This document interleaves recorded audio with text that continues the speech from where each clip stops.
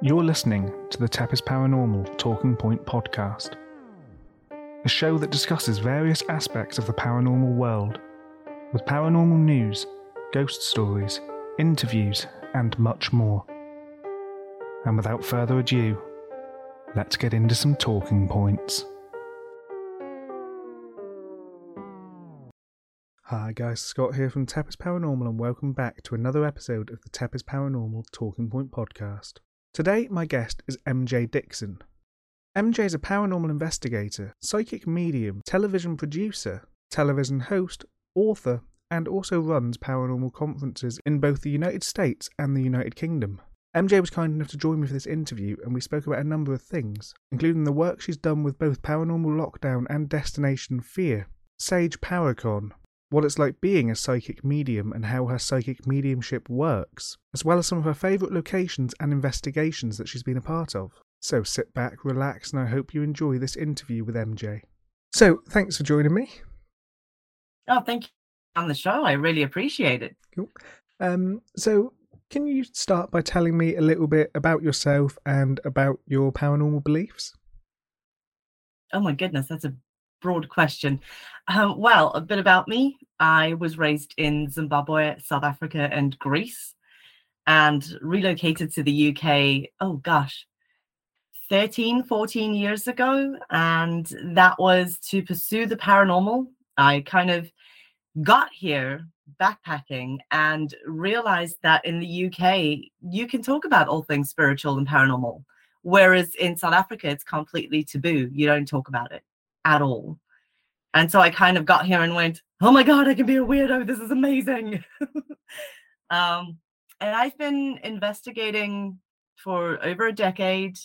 I'm a psychic medium and now an author, which is very scary. And I have also worked in television. So I've done quite a few shows as well. Cool. So I've got a few notes on that I'll go over in a bit. Sure. Just start with, obviously, you're a psychic medium. Could you sort of talk about that a little bit? What that means, for you and that sort of thing? Sure. Well, I'm claircognizant, which basically means that I receive information as though it's my own memories, but I'm also clairaudient, so I can hear them. It's very rare that I actually see them, but I do occasionally. And it's worked out really well. I mean, I was raised to be very skeptical. So my father was a military man, very straight and narrow, and my mom is psychic medium as well. I'm fifth generation. So I was kind of away with the fairies. I had best of both worlds. I was, 1 foot in that side and 1 foot in this world. And then my logical brain's going, okay, you got to debunk it first. So it's been an interesting journey with regards to investigating, because I could walk into a location and I can pick up on the hot spots where it's really active. And I like to focus my investigation there using different experiments, different tech. And that's purely to prove to whoever's seeing it that I'm not going mad. The voices that I'm hearing, I can record. And it's been fun so far. It's definitely been an interesting journey growing up as a medium. Cool. So, obviously, on the psychic medium thing, I've recently started reading your book. And in the sort of very intro bit, I believe Richard talks about the Saley House and the experiment you did with that. Yes. That sounds incredibly interesting and quite obviously different to what a lot of people do with that sort of thing. Absolutely. This has been like the last year and a half of experiments that we've been doing. And I love working with Richard Estep. He is an incredible investigator and an even better author. I have a lot of time for Richard. He basically called me up one day and went, hey, can you remote view? And I was like, I don't know, can I? Like, let's do it. I don't know what that is, but we're going to give it a try. And he was at a haunted location, didn't tell me where he was going, didn't post it on social media or anything. And he called me up via Zoom with no video, just audio. So I couldn't get any clues as to where he was while he was walking around.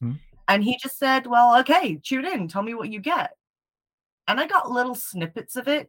And he was like, wow, we're onto something here.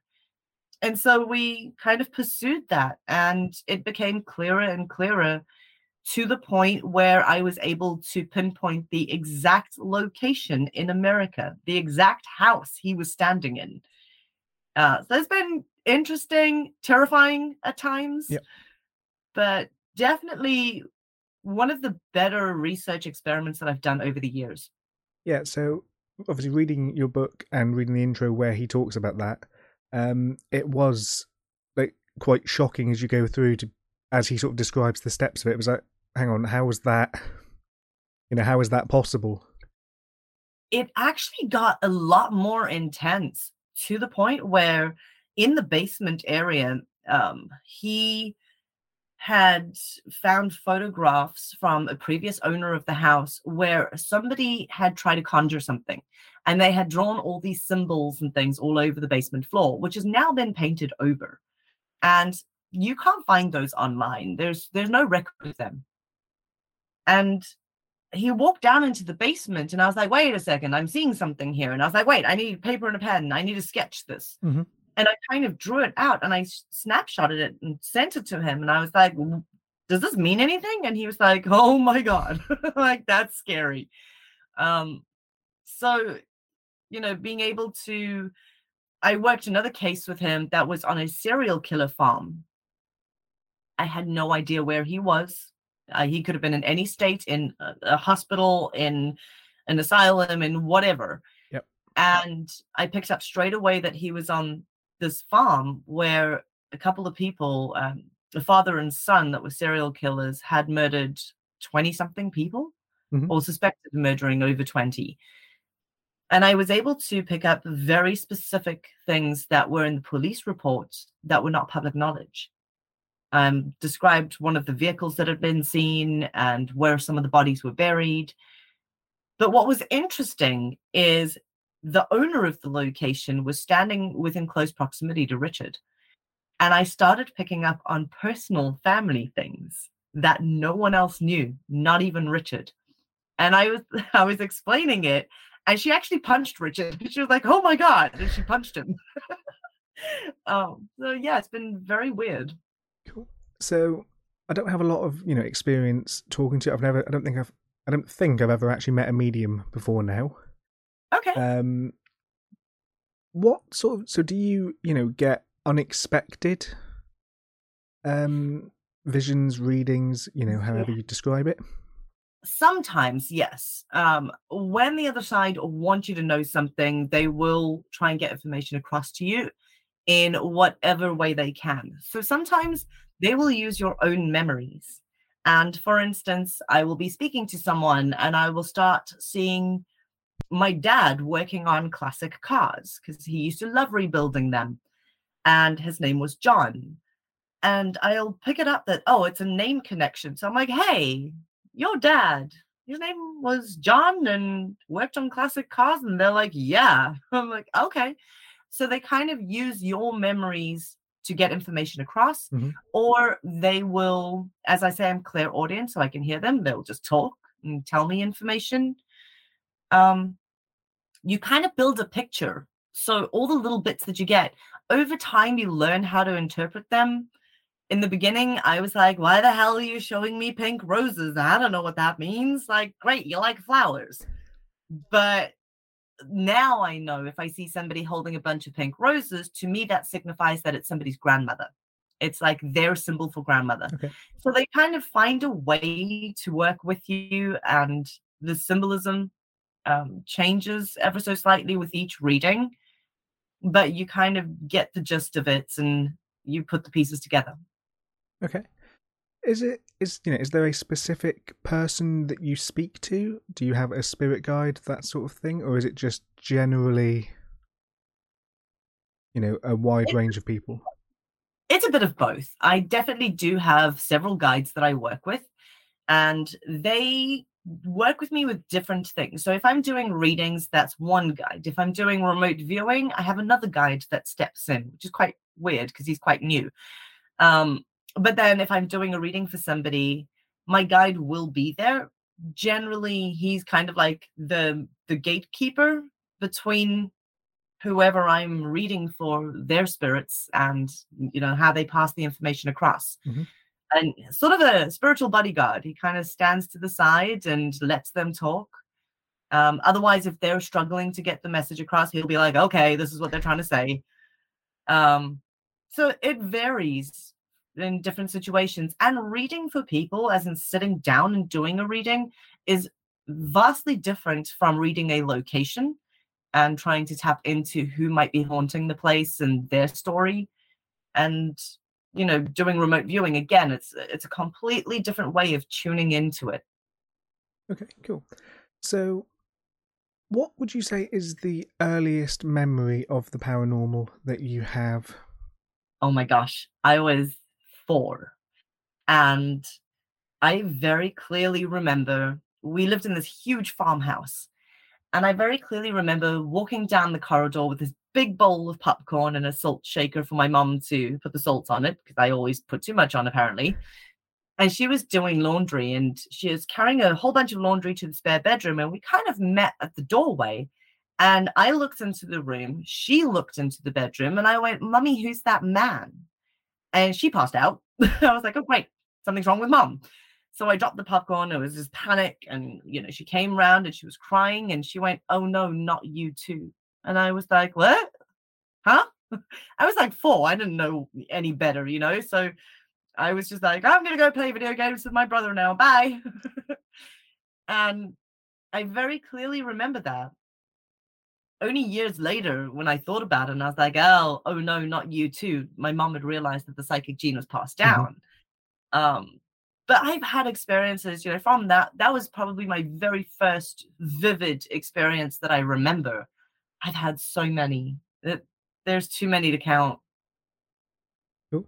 So, your website says that your house, you believe, at the time was haunted, your childhood house. Yes. Do you have any sort of particular stories or particular spirits from that you want to talk about? We did move around quite a bit when I was growing up, with my dad being in the military Mhm. and that. So, I later on found that, yes, it was one particular house and there was a particular spirit that haunted the place. But majority of the time, what I was picking up on was family. And it kind of moved with us from house to house, and family can do that. So every now and again, I'd have these experiences, and it'd be my grandmother, or it would be my uncle, or it would be a close family friend or grandparent. My first house, I mean, I was too young to think of it back then, that, it was a gentleman that used to walk around the house. He didn't bug anyone or anything. I don't really know what his story was. I was far too young, and I didn't know what to do with the mediumship. I didn't know how to tune in and get information. I wish I could actually go back to that house now and be like, "Hey, I'm here. What did you want to say?" Cool. So, obviously, you've said that family were also affected by mediumship and obviously seeing spirits. Do you have any particular stories that friends, family, etc., have told you that they've experienced? Any sort of real standout ones? Yes, my mom actually moved house twice in 3 weeks because of a haunting. So what happened was, they'd moved into this house. This was actually before I was born. This is my mom's story that really stood out to me. Um, just before I was born, they had my older brother at that stage, and they'd moved into this house.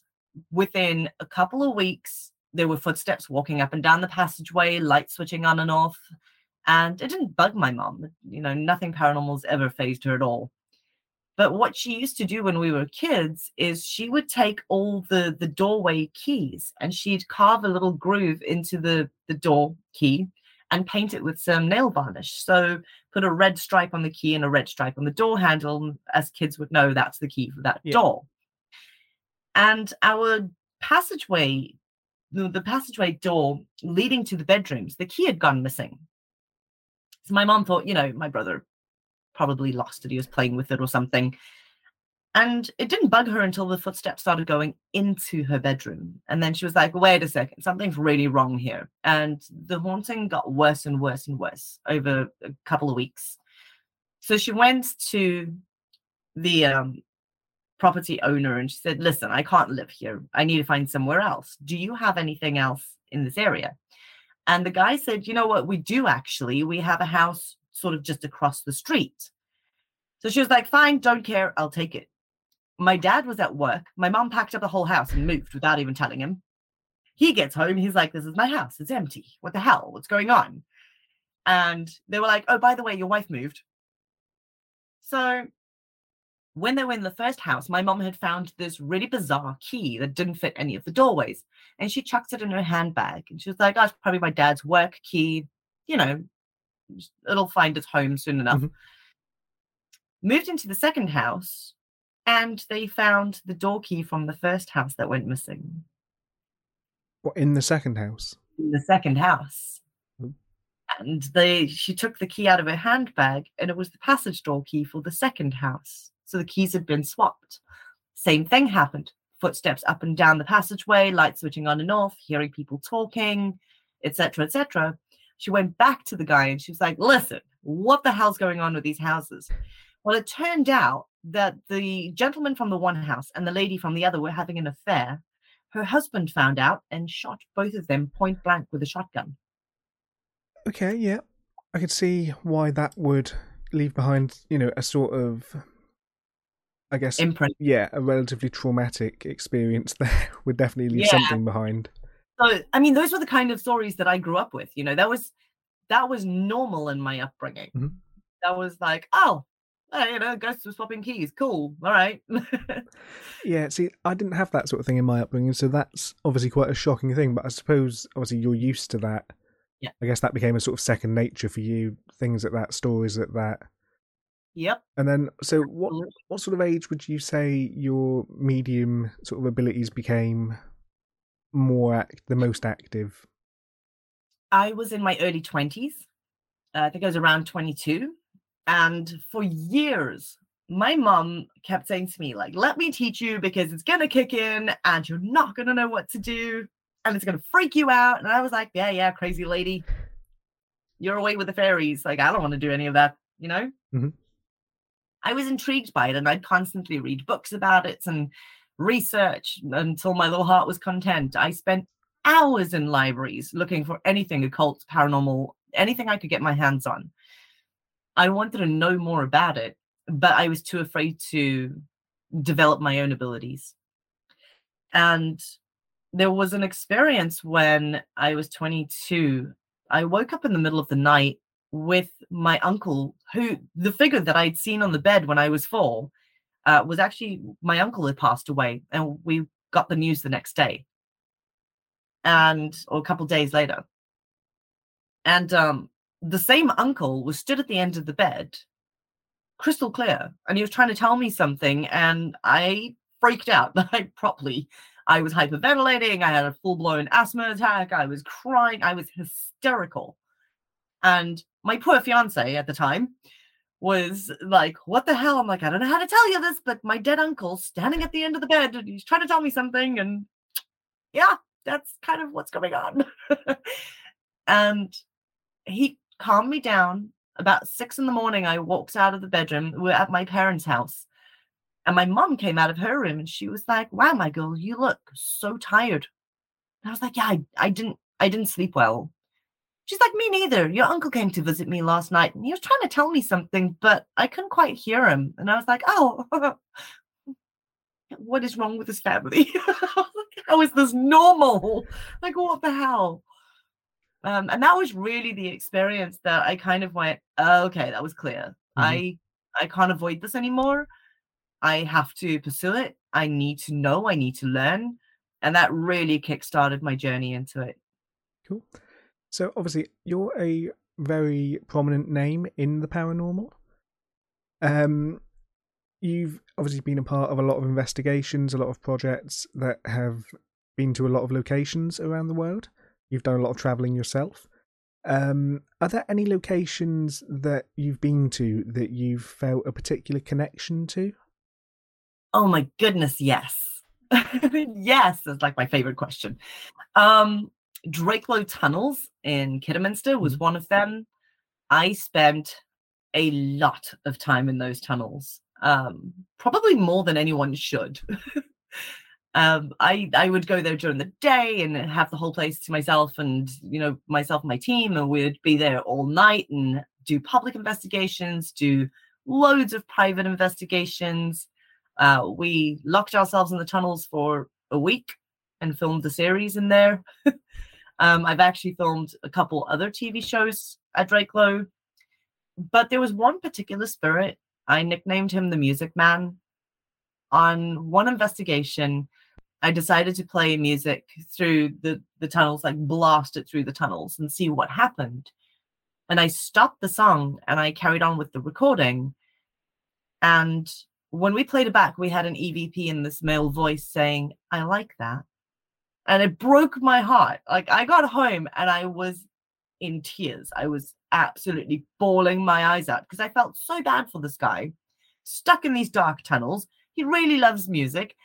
And then he just, when last did he get to listen to it? Yeah.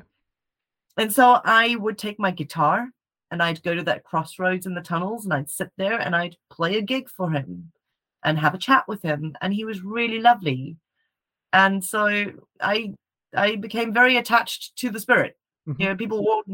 People warn each other about, oh, spirits get attached to you. They don't tell the ghosts, so we get attached to them. That was definitely one of my favorite locations. Belle Grove Plantation in King George, Virginia. I am in love with that place. It is my home away from home. It is a beautiful bed and breakfast. It's got all the southern charm and it's just gorgeous on the river. The views are incredible and the spirits there are really lovely. So I've had great interactions there. I've had some scary moments there, but I really just connected with the place and I love it. Budman Jail is another one. I absolutely love it so much. I can spend a lot of time walking around that jail on my own. Oh my goodness. Yeah, there's a few places. Definitely a few. Cool. So are there any locations that you've visited, are there any locations that you know of that you haven't visited that you want to, that really draw you in? Absolutely. The Hinsdale House in New York, Dan's place. Mm-hmm. I really want to check that place out for myself. I've not had the opportunity yet. He's always invited me. I never get there. Crescent Sanitarium. You guys may have seen it on the new season of Destination Fear. It's episode 1 and 2 in the new season. Mm-hmm. It is massive. It's 20 buildings. It's just this huge, overgrown, falling apart sanitarium, and it's amazing. Some friends of mine went a little while ago and there were like 10 of them that had the whole place, and I was so jealous. Yeah, I think about sort of a location of that size is obviously it gives you so much to do. There's so much sort of, I guess, variety in the different buildings, the different sort of, I guess, the variety in spirits as well as you move from like building to building, depending on what they housed. I think a couple other locations in the States that I'd love to, one in the States that I'd love to do is Waverly Hills Sanitarium. Mm-hmm. That's a great location. And another one in Ireland, I produced the episode for Destination Fear, and that was Spike Island, just off Cork. And it is an incredible location with the most intense history. I mean, it goes back to 13th century with the monasteries and then becoming a prison. And so there's layers of residual energy as well. I put the whole episode together to send the guys there, and then I couldn't get there. And I was so frustrated. Yeah. So obviously on your travels, have you met any particularly negative spirits? Have you had any particularly negative experiences at locations? A couple. It's very rare that you actually run into anything very dark. Contrary to popular belief with today's TV shows where everything's hashtag it's a demon. I have had a few negative encounters, mainly from spirits that just don't want to be bothered. When you investigate a prison, for instance, you've got to realize that, especially being a female, walking through a prison ward where it was male, and these guys are in there for heinous crimes, rape, murder, serial killers and the likes. And I'm just like plodding along through the place on my own. You know, you do get pushed, you get shoved. I've been slapped. I've had a bite mark. So I've had some negative interactions. Not everybody you meet in this world is nice. And it's the same on that side. Okay. They're not malevolent as in dark and demonic. They're just a-holes. Cool. Have you ever had any sort of demonic interaction? I wouldn't say demonic, no. I've learned a lot from John Zaffis, who is the world's foremost demonologist, and I'm very grateful. And I'm even more grateful that I've not had a run-in with something like that. Elementals, yes. Elementals tend to get confused for a demon because they're not human. They've never been human. They can come across quite playful and mischievous. And if you don't know what you're dealing with, you would see that as something malevolent that's trying to attack you, or they're kind of poking the bear to get a reaction. So I'm quite fortunate in that way. I think the worst I've come across is a particular haunted object that I was given. Not that I wanted it. They kind of walked up to me and went, "Here, you take this." I was like, I don't want that, which I'm stuck with it now. But it's probably the closest I've come to a really dark energy. It caused havoc in my house for quite some time. Cool. Okay. So moving on to your TV work and, you know, that sort of thing. Obviously, you worked on Paranormal Lockdown, I did. UK season. I believe you were the location consultant. I was basically the person they called up and went, "Hey, MJ, can you find us places to investigate?" And I went, "Sure." Cool. So yeah, I put that together. So some of the places for that you had, or the one that sort of stands out to me the most is Newsham Park Hospital. What are your thoughts on that location? I think Newsham's great. I think it's a really active location. I've seen some phenomenal footage from other teams that have investigated it. And I mean, we had some clips on Paranormal Captured as well when I did, I think it was season 1. We had some clips from Newsham Park. Could be season 2, I can't remember. But, you know, there was some really interesting table tipping sessions that people had done. Don't knock it. There's some interesting research there. Not all of it's, you know, real. There are people that fake it out there. But I have seen some things that is enough to make me go, I want to explore that more. And Newsham definitely offers a lot of strange phenomenon. Cool. And then obviously Destination Fear, as you mentioned before, which you produced, I believe, 2 episodes for them with that. Yes. And that was Spike Island and Loftus Hall. Loftus Hall, cool. Yes. So again, 2 Irish locations there. They were actually supposed to come to England. I was going to do the whole bunch of episodes here in England, and they didn't open our borders. So I had to frantically change the episodes. So we literally switched from England to Ireland and produced everything within like a week. It was chaos. Can you say what locations you were considering in England for them for that? Unfortunately not, because that might still happen. Cool. Okay, no worries.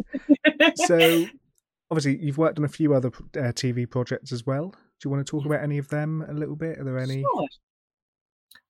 I worked on Most Terrifying Places. That was a super fun show to put together. So I did all the UK segments for that, and we told the stories from Bodmin Jail, Drakelow Tunnels, and Warwick Castle. I think that was it. I feel like there was one more, but I think mainly those 3. And it was a good show. It was just people's experiences that they'd had, and we had to do all the reenactments and things as well.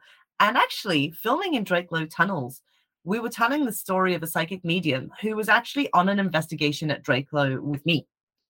And I'd warned her beforehand. I said to her, "Listen, there's a spirit here that kind of gets a bit close. Like, he likes to jump people. Make sure you're protected. Make sure you don't wander off on your own." And during the evening, her and a friend had wandered down one of the tunnels because they'd seen a figure and they followed it. And the spirit jumped her. She her legs just buckled. She wasn't there. When she finally came round, she was in tears, and it was a really traumatic experience.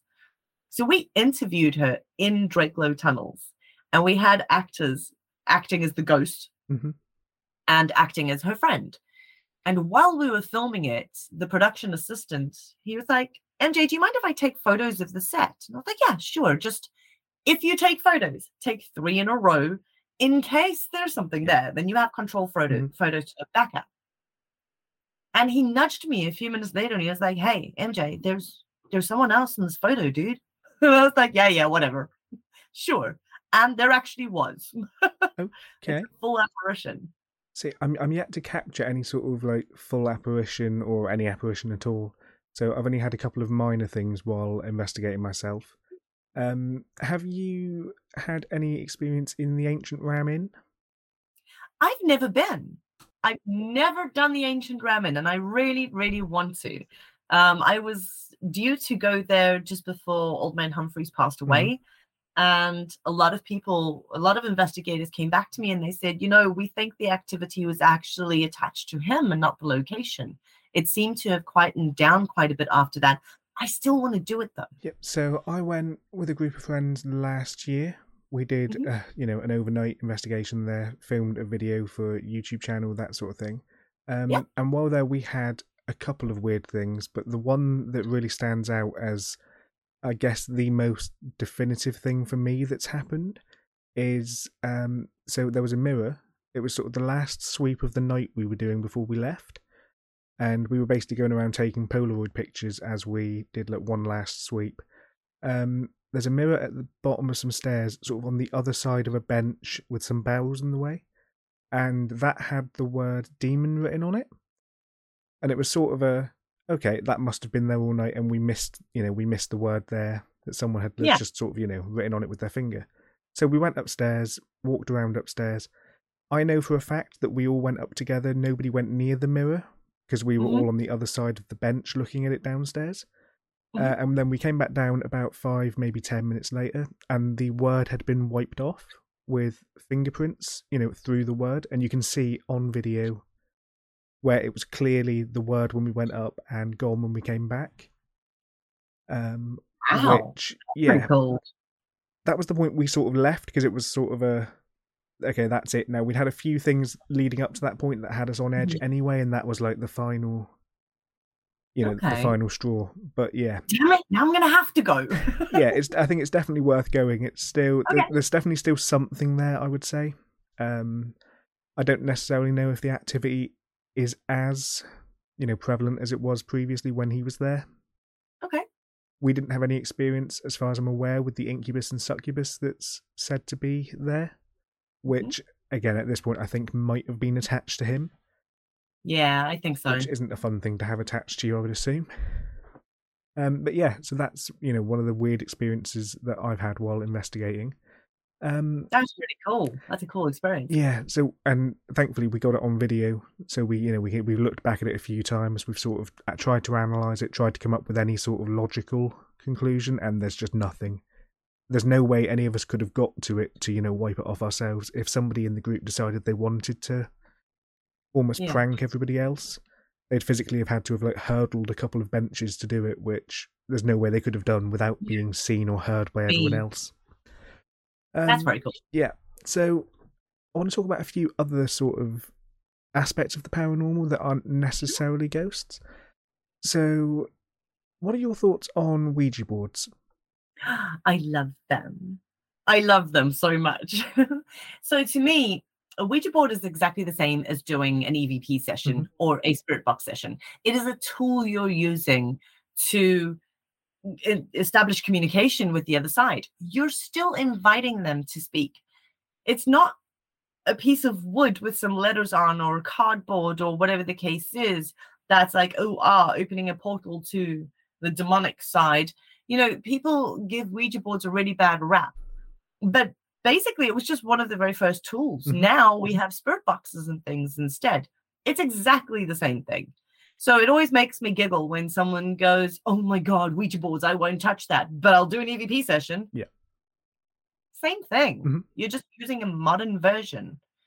And I do a lot of work with the Talking Board Historical Society, TBHS. Yeah.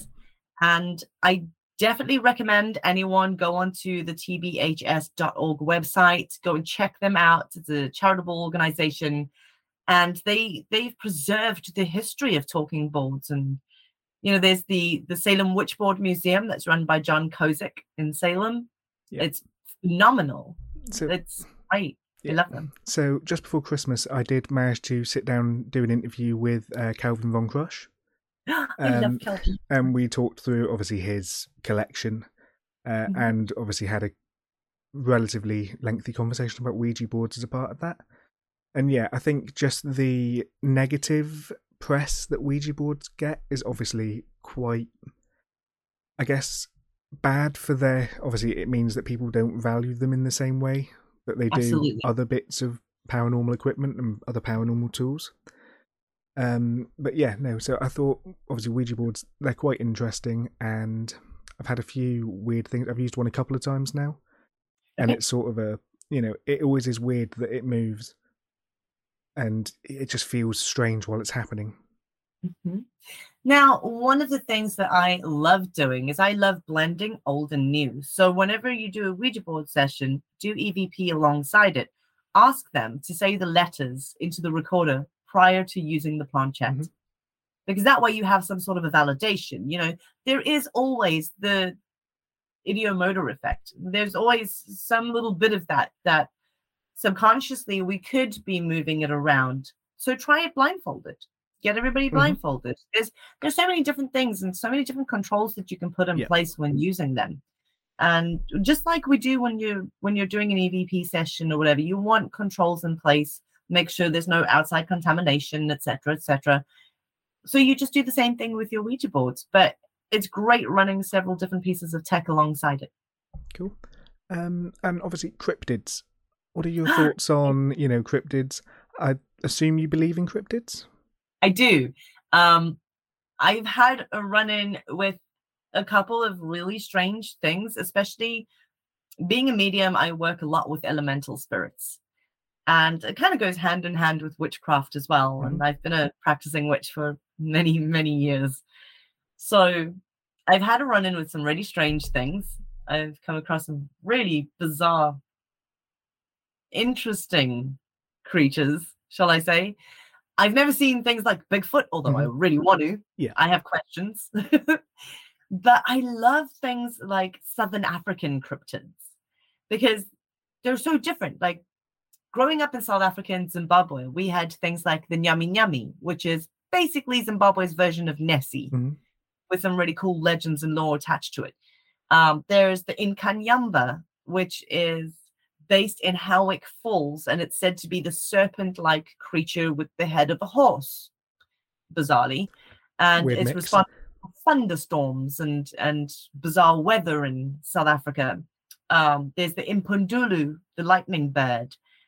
What else? The Tokoloshi is probably one of my favorites. It's a little, 2 foot tall, sort of a goblin that is very mischievous, and he'll steal people's groceries, or he will terrorize kids, or there's loads of sighting, and it's such a strong belief in the African culture.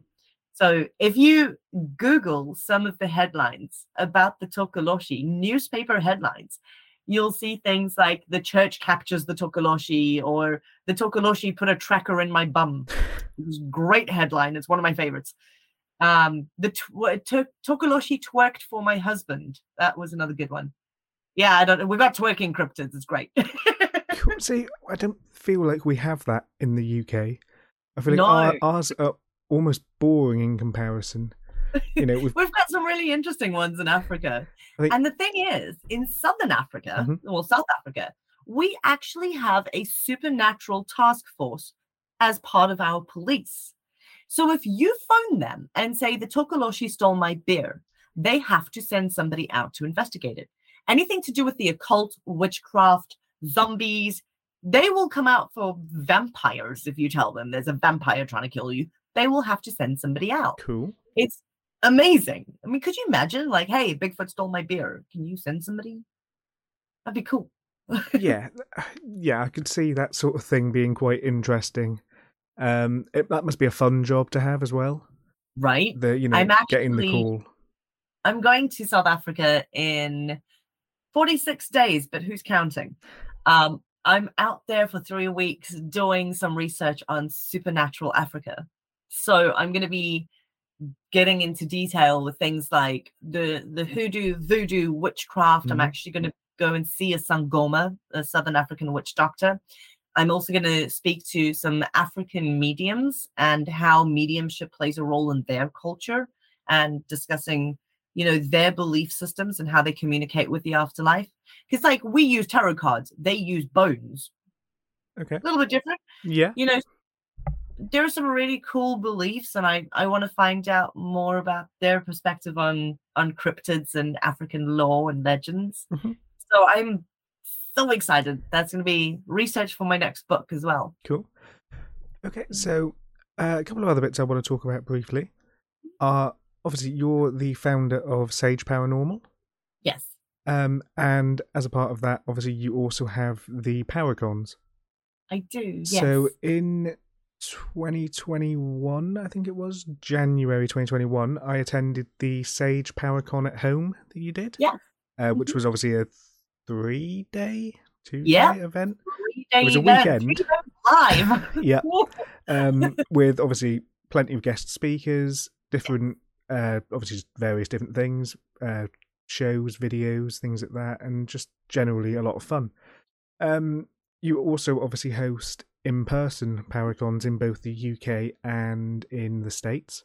Mhm. And this year, I want to say you've got the UK one in Coombe Abbey. We do. So it's the 26th to the 29th of October, Mhm. and we're at Coombe Abbey in Coventry. And that's a 4-day event. You can come for a day. You don't have to come for all 4 days. But we do several different packages. So you can come for 1 day, 2 days, 3 days, or 4. We do a paranormal investigation of Coombe Abbey. We have a 3-course VIP dinner on the Friday night with a full theatre production that happens around you. So it's really fun. It's dinner and a show. And I haven't released the themes yet for this year. So you'll need to keep an eye on the Sage Paracon page for those. Cool. And Saturday all day we have talks. We've got some phenomenal speakers coming over from the States and from the UK, covering everything from mediumship, cryptids, witchcraft, the occult. We've got Calvin and Jules coming over, bringing some of their museum pieces and talking about that. Oh my goodness. It literally covers anything under the umbrella of paranormal. Saturday night, we have a VIP party with very bad karaoke and great booty shaking dance moves. It's fantastic. And then Sunday, again, we have talks all day. And Sunday night, we do a paranormal pub quiz for whoever's left. We have a bit of a drink and have a chat and get our teams together and do a pub quiz. Cool. So, obviously, you mentioned Calvin and Jules, both of whom I have interviewed for episodes of the podcast. And then I know you obviously work or have worked closely as well with Jeff Belanger. Yes. Unfortunately, Jeff won't be at this one in the UK this year, but he will be in the States at Sage Paracon in the States in Virginia. I adore Jeff. I've known him for years. He is the writer and researcher of Ghost Adventures, as well as, pick a shock doc that's on Discovery or anything, and you'll have Belanger on there. He's the world's foremost researcher of all things paranormal. So I managed to sit down with him earlier this week, actually, and do an interview.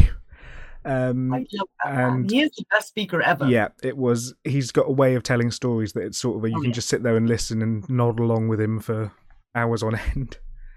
But yeah, so I managed to interview him earlier this week. I've not yet edited or released that one, but that is in the pipeline as well. Okay. And yeah. I'll need to check that one out. He has got anything with Jeff is amazing. Yeah, like you say, he's got some incredible stories, and it's just great to listen to some of what he, some of his views, some of his thoughts, that sort of thing. I've been really lucky. Two of my biggest mentors in this field have been Jeff Belanger and John Zaffis. I've learned so much from the two of them. And you know, other people as well, like Karen Dolman is just incredible with all things Ouija. And the likes of Calvin with all things occult. Mm-hmm. So I've been really lucky with the people that I've had the opportunity to work with over the years. They've been great mentors. They've been amazing. And then I think the final thing that I sort of want to touch on is obviously your book, Never Goodbye, Only Good Night, Lessons from the Afterlife. That's it. I think I wrote that one down. That was slightly too much to remember. Obviously, you released that late last year. I did. I started reading it probably a week ago. I'm not as far through as I'd like to be at this point. It's one of those things of I pick it up, I start reading it, and then it's been like an hour, and it feels like it's been about 5 minutes. It's one of those things. It's just like it flies by while reading it because it is quite obviously it's a very good read. Thank you so much. I appreciate that. So I take it a lot of work went into that, and it took you quite a long time to put together. It took 6 years, and excuse me, that was only because somebody, when I wanted to write the book, somebody in the field that had been in this field for quite some time said to me, "What gives you the right to write a book? What do you know? Do you have any research and information worth sharing?" And it scared the hell out of me. I was like, "Oh my God, do I? Can I? Is anyone going to read this crap? I mean, like, am I going to teach anyone anything?" And I sat down and I thought about it for a really long time. And I thought, you know what? I've had so many experiences in my life that taught me so much. And whether it was a lesson from the afterlife, from a spirit guide, or from a spirit at a location, or whether it was one of my very many mentors that I've had in this field, I've had some pretty cool experiences. And if somebody else can relate to that, maybe it's dealing with grief of losing a loved one, or maybe it's how to develop their mediumship, or where they should begin, or figure out that they're not going mad. That's kind of how mediumship works, or whatever the case is. I thought I just want to share my story, and if it helps one person, it's worth it. Cool. So obviously that's available on Amazon. I will put a link in the description down below as well. Thank you very much. So the very final thing I want to ask is, what's next for you? Obviously, you've got PowerCons. You're working on another book, as you said. Oh my goodness. Where do I start? This year is chaos. So I have, first and foremost, my Patreon page. So I have a really nice little online tribe of people that I take on all my paranormal journeys with me. So you'll see that I don't share a lot of it on social media. It's because I put everything into Patreon, and that's from blogs to road trips, any paranormal road trips. We do a monthly Zoom hangout. I do workshops with them every month. So from tarot reading to investigating different techniques, anything and everything. Also, any of the lectures from Sage Paracon online, the at-home Sage Paracon, any of those lectures from all the Sage Paracons at home are all on my Patreon page. So you've got lectures from the likes of Jeff Belanger and Calvin and Karen, and all of them are on there. Yeah, so at the moment I'm focusing a lot on that. I'm creating a lot of content. Cool. And one of the main things I'm focusing on is investigating. So I just spent the night alone. That was terrifying. In a very haunted inn. It was 11 bedrooms, the bar area, the restaurants, quite a big old place. And I was on my own overnight. And so I film all of those investigations and I put them on Patreon. And then what else? I've got Sage Paracon in the UK, end of October. Sage Paracon in America at Belgrove Plantation, which is the 29th of September to the 1st of October.